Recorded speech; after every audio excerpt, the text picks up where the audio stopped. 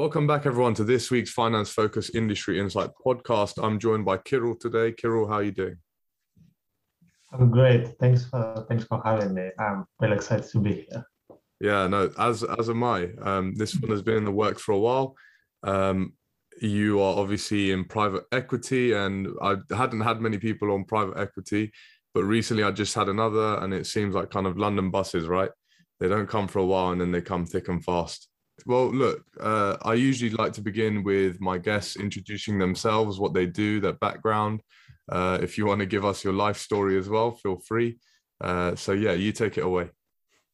Sure. And by the way, if something is particularly interesting, just let me know, and I will be happy to expand on that. But my 2 cents are: I grew up in Bulgaria, that's very Eastern Europe. Growing up, I was completely fascinated with the global financial crisis. It was the piece of news that was really all over the place, and I really wanted to understand what happened, what sort of measures were taken so that something like this never happens again, and really how can we make sure this is indeed the case. And this being my interest in high school, really, when it came the time for me to go to university, it was very, very clear that I want to pursue something within the macroeconomics, within central banking, politics space. So I ended up studying PPE. And in conjunction to that, I also did the more traditional spring weeks. I also did an internship in central banking back in Bulgaria post my first year at university. And I think it was a bit of a time of a self evaluation of whether this is indeed what I expected, and whether central banking would have the impact that I was hoping would have on my career, and this is what I hoped it would be.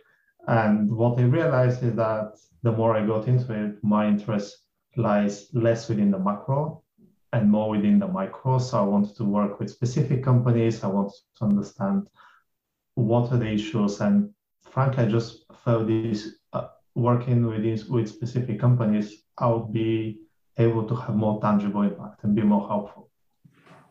And this naturally led to me thinking about investment banking and more the traditional, and in more specific terms, more traditional M&A versus sales and trading. I, I was just with the idea of trying to explore, is this something actually I can do? Do I enjoy it? Is this actually a good fit for me? And I got very, truth is, as most with my career, it was just, most of my career so far, it was just a very serendipitous event that I managed to find very nice people in my first job post-uni when I started at the European Bank. I managed to find great mentors. It was closely related to my central banking experience in my university, where I focused a lot on financial systems. So I started within the financial institutions group. So basically, you work with banks, asset managers, you work with insurance companies. So I would like to think that it was all like relatively connected, the path in between. But when you start your career, you just have to deep dive and hope for the best. So I got very lucky with my mentors, and it was hard at first when it comes to learning the technicals, learning the professional environment. There is no denying that, and it was undeniably a very steep learning curve for me. But I'd like to think that I settled in nicely. I even managed to meet another great group of people who convinced me to move to an American bank, where I was very, very lucky again when it comes to my exposure. I worked with some of the largest sponsors that you have in the world. I've worked on amazing deals within renewables, within tech, within telecoms, within media, and this actually made me think about whether I see myself developing a long-term career in investment banking, because I was working with sponsors and I could see that their job is quite interesting, and I was having second thoughts if this would maybe be an avenue I'd like to explore. And also, there's no denying that it's a very popular path when when you go from uni to investment banking and then to private equity. But I like to think that I've given it some more thought than that. And yeah, then I started evaluating my options, and I got very lucky with a tremendous group of people at the place I currently work at, and I decided that I want to give it a shot. And yeah, so I made the transition. I'm very fresh. I made the transition this year, so I'm still very green, still very much learning. And to be fair, I don't think you ever stop learning, one way or another. So yeah, this is a bit of ups and downs and like different curves when taking the turns of my career, but yeah, that actually got me here. And yeah, no, a very interesting journey in the UK in particular. We have this cliche about what you shouldn't say in an interview when they ask you, why do you want to do finance?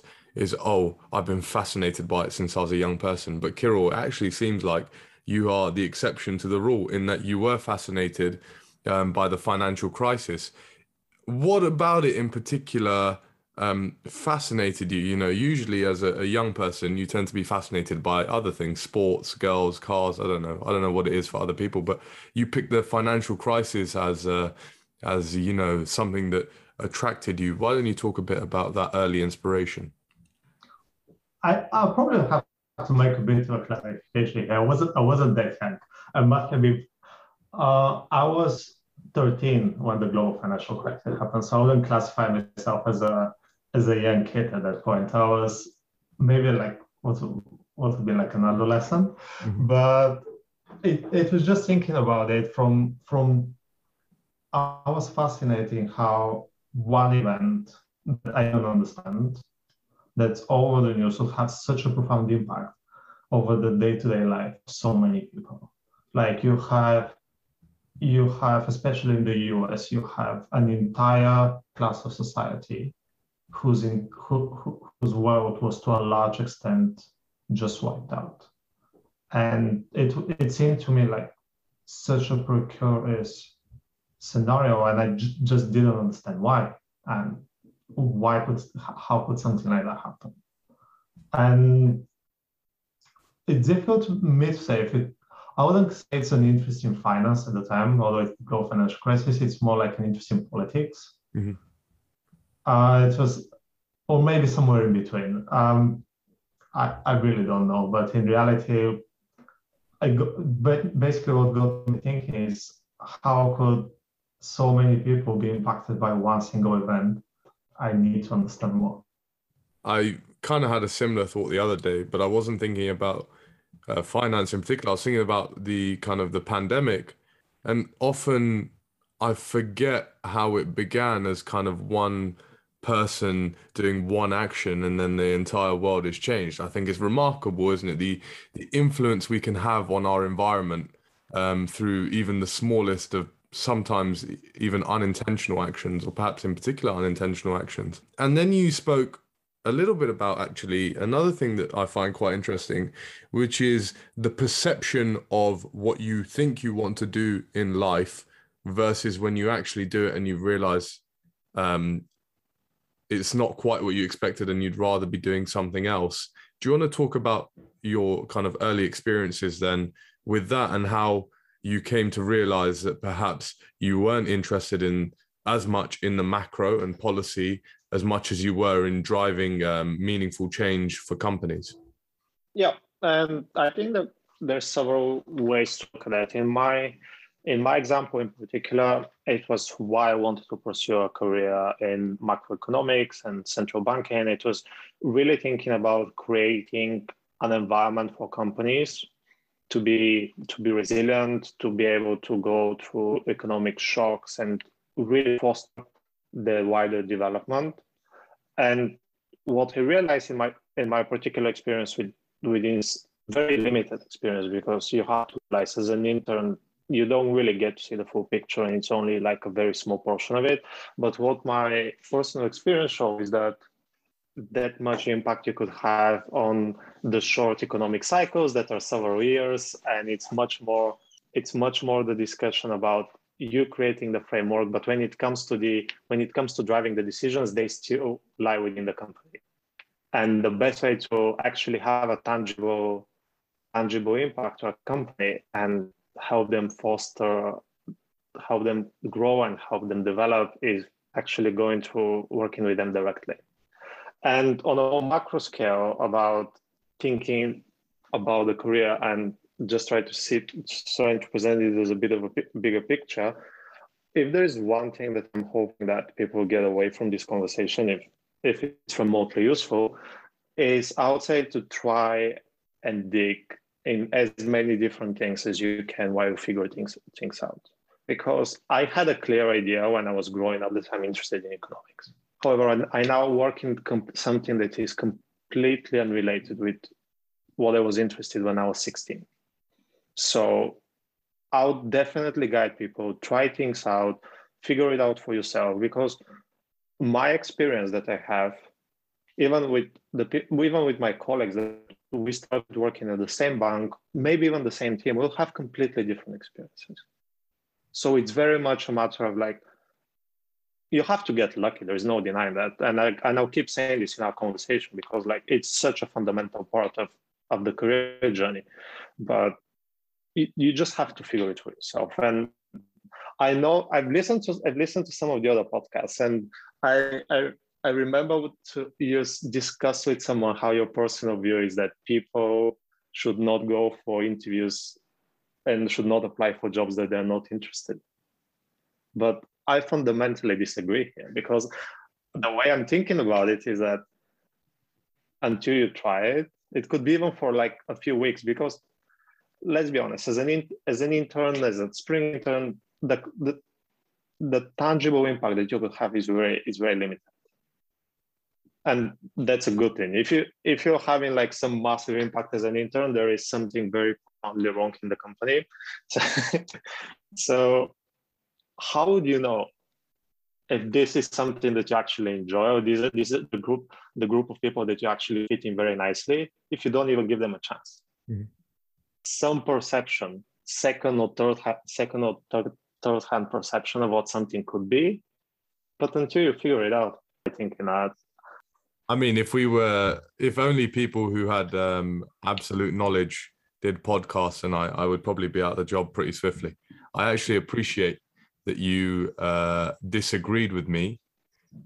And actually, no, firstly, I appreciate that you listened to my podcast. That's a big win.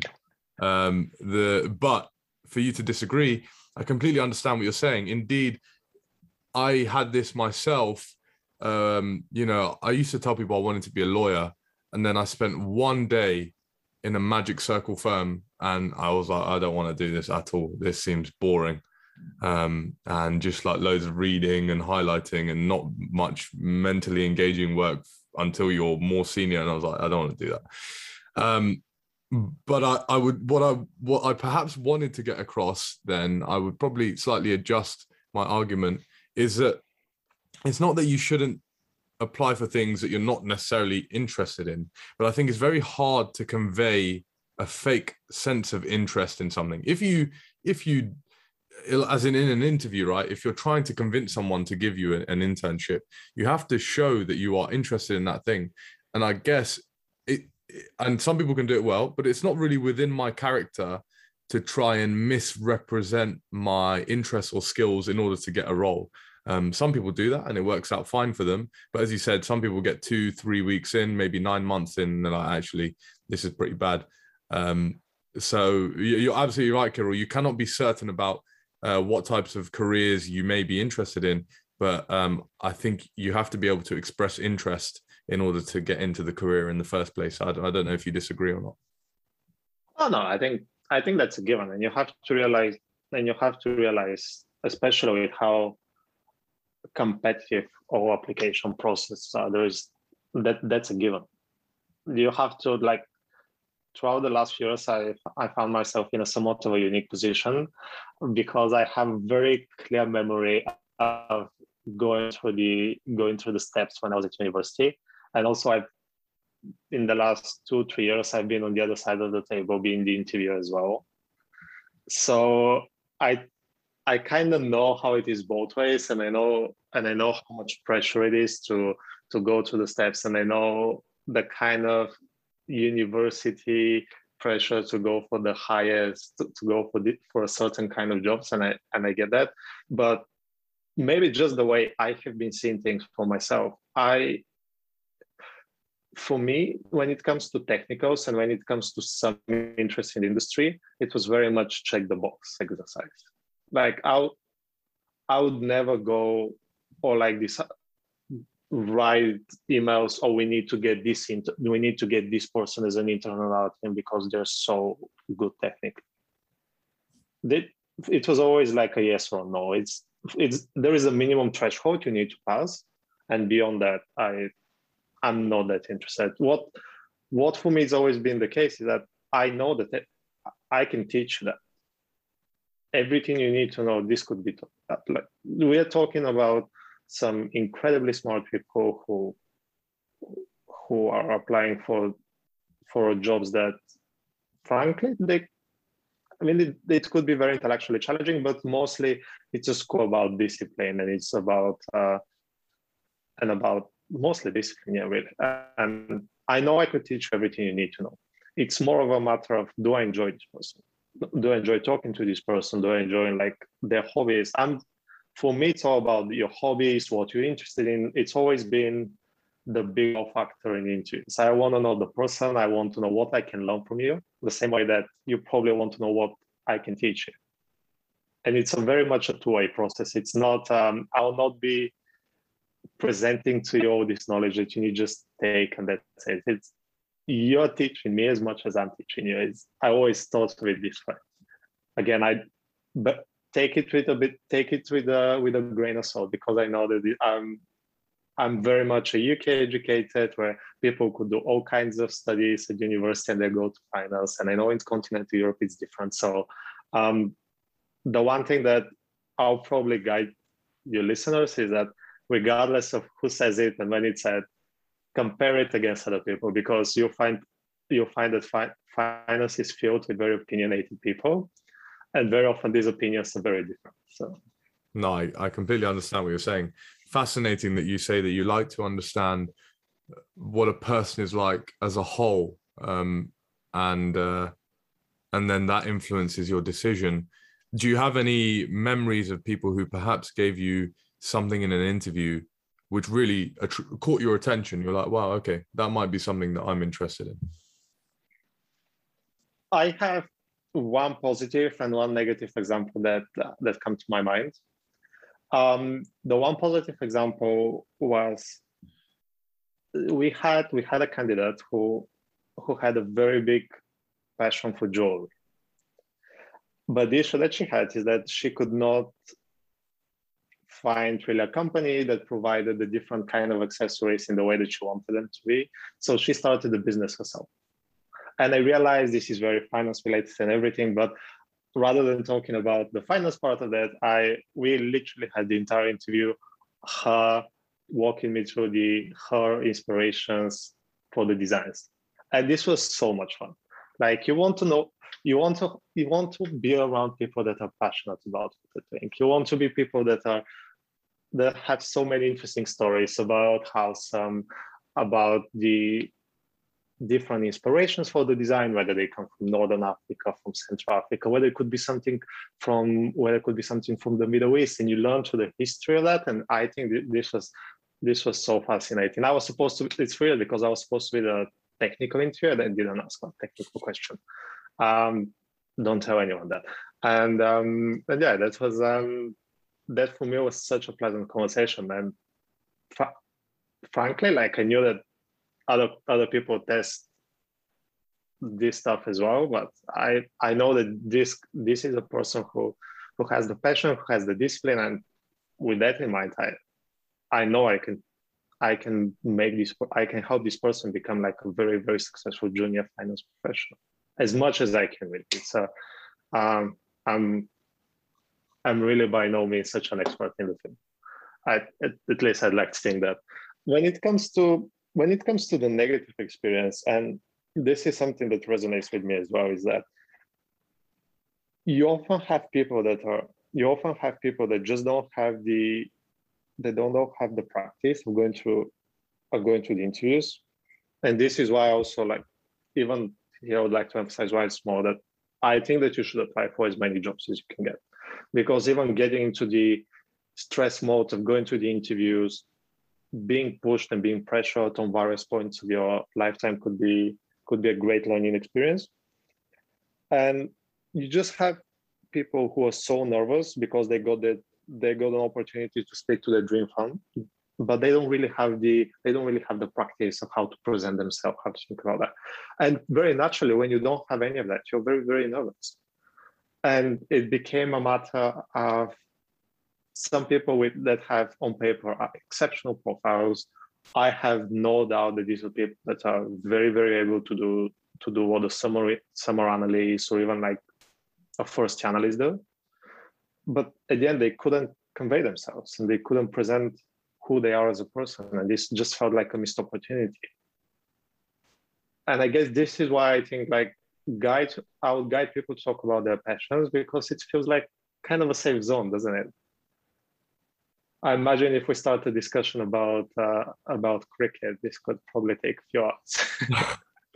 Yeah, a few hours, probably some intermissions in between. There'd be a range of emotions. Indeed, the passions are something that people can speak freely about, Kirill. It is fascinating what you say there. So you had someone who spoke about something that she did, and I guess actually she's demonstrating a lot of very interesting characteristics there, isn't she? She's ingenuity, discipline, starting your own company is very, very difficult. Creativity. So even in that conversation, she's illustrating to you a lot of soft skills that you think you can then help guide her towards the technical aspects. I think one of the tragedies I've seen, particularly I come from a physics background, and in STEM universities, is people are very intelligent yet struggle to convey themselves and their ideas in ways that allow other people to understand them. And it's not that they're incapable, it's that they just can't express that they are. I think there's a distinction to be made there. And I think there's actually a lot of work being done in universities now to help people. I luckily, have been doing interviews since I was kind of age 12 or 13. I went to boarding school on a scholarship. I remember very early on, being 12 and sitting down with very senior people and just really having a conversation. So to me, that's not an aspect that makes me nervous, but some of my friends definitely, having not had those early experiences, often do feel nervous. But there are techniques and methods out there to help you get better at it, but there's no substitute for practice, as you said, Kirill. And I guess people should seek that. And I just wanted to make one disclosure. Is like, even with sufficient practice, there is things could always go profoundly wrong, and you just have to accept that. One thing that I could think about is when I was at university, I was very heavily involved with societies, and I was president of one of the societies, and just because I have such a knack for speaking, people are getting a bit annoyed because at every society meetings I'll start with a bit of a speech. But even after having tens of various occasions with public speaking, I remember one time I was speaking to the summer analysts at my old firm, and the summer of 2019, just before the pandemic, and you had this group of people. Some of them I knew, some of them I didn't. And I just went blank like that. And I was like, oh my God. But what you realize is that with so many iterations, even if something goes horribly wrong, it's okay, because you'll get to do it another time. And I guess I've been president of societies at university, and people indeed are probably getting tired of my voice as well, not only on the podcast, but just, when you're leading a meeting or whatever. And it's good to have someone like you on who will interrupt my my kind of digressions. It's good. It's very good. What I did want to talk about actually was a word that the older I get, the more and more I think about, which is luck. You mentioned luck in your career, in your life. What is it that you consider yourself to have been lucky in? in terms of, I guess now you're in a career which you really enjoy. Private equity does, you know, even perhaps more so than a traditional asset manager, allow you to influence the direction in which a company is going, as you can become a majority stakeholder, whatever it happens to be. But in terms of your journey along the way, what, as you get older, are you kind of becoming more aware of the luck that you've had? Oh, absolutely. There is no denying that. And I think looking back at even like the last few months, the whole story, how I became aware of this opportunity was through a lucky bump into a lucky conversation that I spoke with a friend of mine who is in recruitment at the right place at the right time. So it's or how I got my previous job as well. You have to, thinking about it, maybe not first order or second order, like it's such, luck had a major part in everything that really happened to me. What school I went to, what high school I went to prior to that, and it's in what environment I grew up with, who are my friends. It's, thinking about it could get kind of scary, and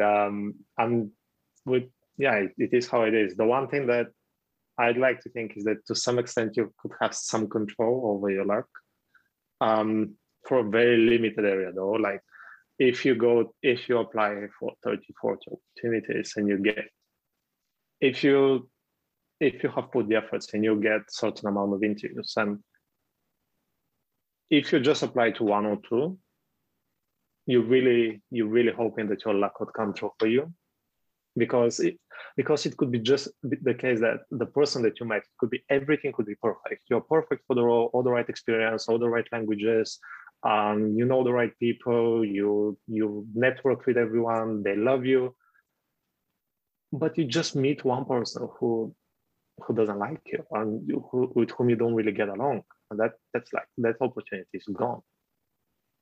You have people just need to realize how, with the amount of people that are interviewing for jobs, and I think that for each jobs, and especially at junior roles at banks, we're looking at maybe hundreds of people for one spot. Mm-hmm. The margins are so incredibly narrow that everything just needs to fall into place. When you were talking about how profound it can seem, to even consider the luck that you've had or the journey you've had, I often think about, and this is not really to do with finance, so if people want to switch off, they can, but the improbability of us existing as we do and enjoying life as we do, or maybe you don't enjoy it, you just experience it, whatever it may happen to be. It can often be a very interesting thought to consider. And I do often consider it when it seems like my day isn't going very well. I sometimes just reflect that it's even a privilege to experience a rubbish day, you know? But I'm really glad that you're the one that went there, because this is one of my very first experience talking on a podcast. So I didn't want to go on this loophole right away. This is a very free podcast, Kirill. Like I said, my brain is an eclectic thing, so it occupies very different spaces.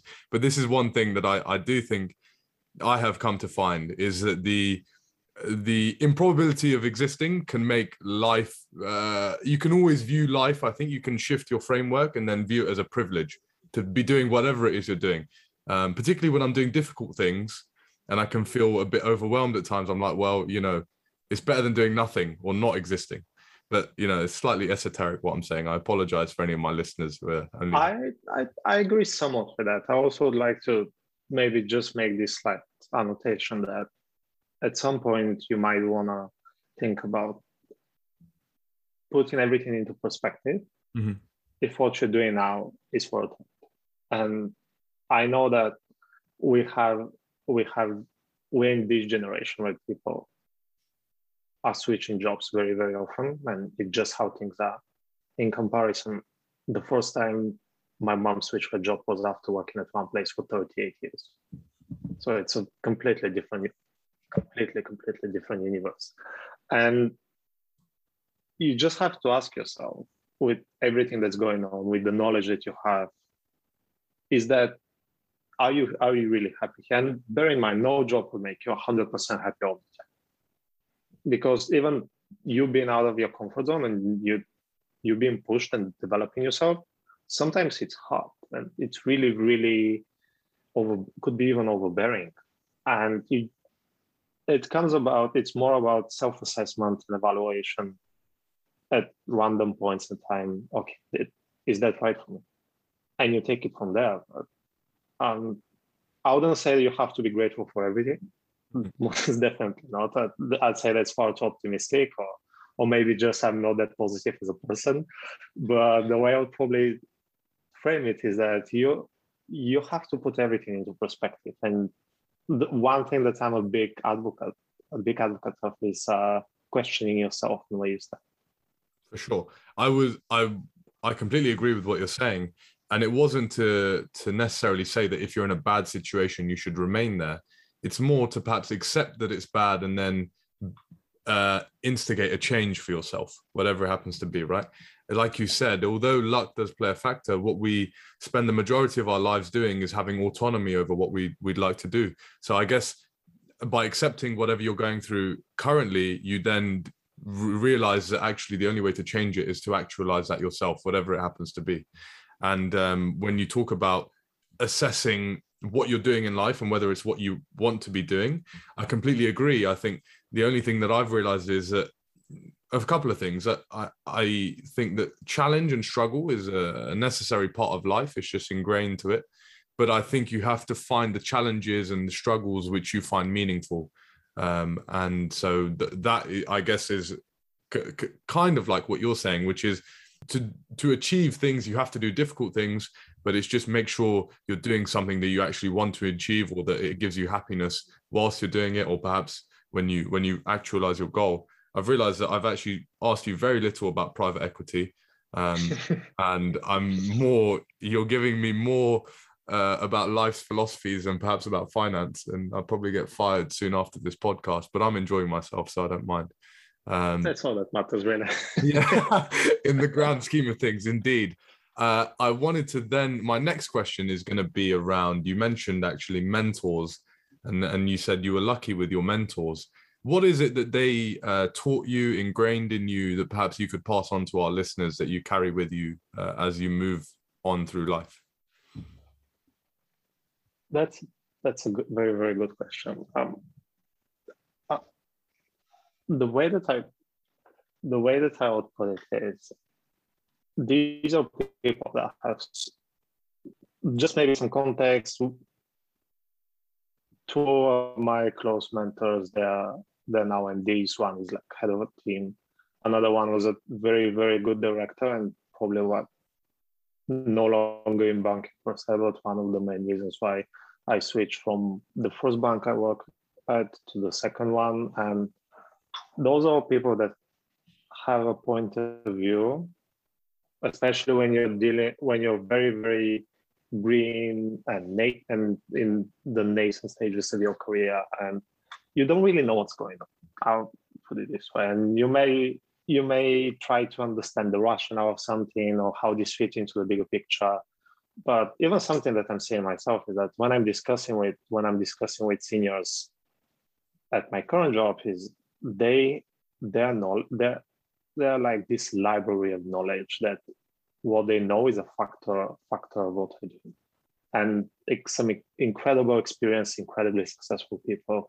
And it just presenting you with a point of view of things that you haven't really even thought about. Or could be anything from how do we think about the communication in the team, or how do you think about you approaching certain steps, to all the way to stuff like how do you balance your personal relationship with your career, which in the life of a junior person in finance is incredibly hard. All this, everything like that. I always felt complete. I always felt very open, and I'm probably a bit of an oversharer when it comes to things that in my life, and people in the teams that have been at, and other teams, they probably know far too much about me and my life than they would like to know. but it's always been the case that I've been very lucky in the feedback that I've received. And I don't know if I instigated this luck that I could not help because it's just beyond me. But probably the one thing that I would say is that working with mentors, these are always people that the relationship goes both ways, very similarly to the way you work in a team, because at the same time they give you their perspective. You owe them in a bit yours, because you might have a different point of view that they might have.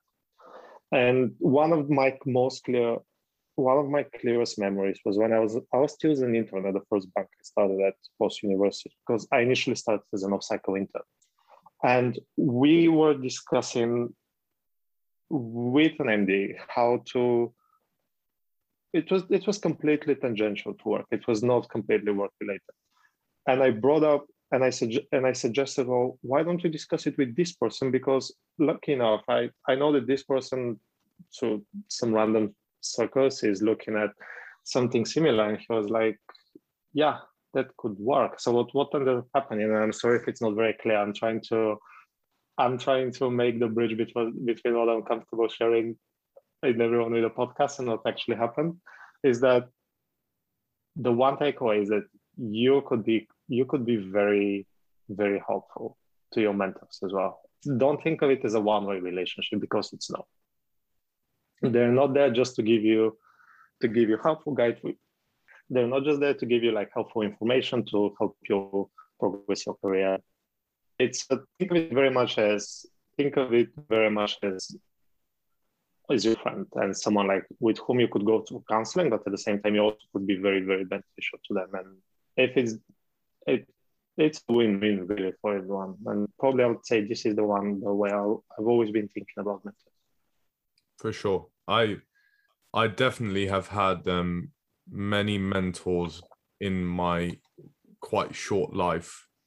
Okay, well, it seems like actually I see, well, that sounds quite arrogant, actually. I shouldn't say that. I was going to say I see a bit of myself in you, but considering I'm younger, I should probably be the other way around.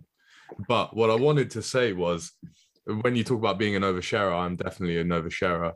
You probably listened to my podcast and you're like, yeah, this guy talks too much. But actually, what I wanted to say is I've had quite a few mentors, and sometimes the realization of what you have given them, it comes later in terms of what kind of they have given to you. And I've not actually thought about it like that. I couldn't perhaps tell you right now what it is that I've exchanged and given to my mentors, but perhaps with some reflection, I could think about it. Whenever I think about kind of mentors and mentees, my mind always goes back to a TV show that I watched when I was younger called Scrubs. And I always think about, there was a character called JD and there was Dr. Cox, and they had a very interesting relationship. And it highlighted a lot of what you talk about. The optimism of the young man perhaps can reinvigorate the older, more jaded doctor, but then there's a lot of realism that Dr. Cox gives to him. And it's if you've not seen it, I would recommend it. It's a very good show and one that I enjoyed. Again, digressing, we're coming a touch towards the end. I don't want to take up too much of your time. Is there anything about, I recently have someone on for private equity. So my listeners have, if they listen to the previous podcast, they will have got a gist about what it is that you do in private equity. But is there anything you think people have misconceptions, or something that you really want to highlight about private equity, or just something interesting about what you do, perhaps to give people a flavor of your work? I think what is most relevant to say here is putting really into perspective how large the universe is, because at the moment you have the global private capital industry sitting on something like 2.5 trillion of dry powder. Dry powder means that they could deploy the capital. And putting this into perspective, when you put that leverage on top, leverage is basically for the equity that you put in, how much debt you could also raise. And this really allows you to raise more funds to invest versus what you have. But with some leverage, you turn this 2.5 trillion easily into GDP that is come to the third largest economy in the world, only bar the US and China.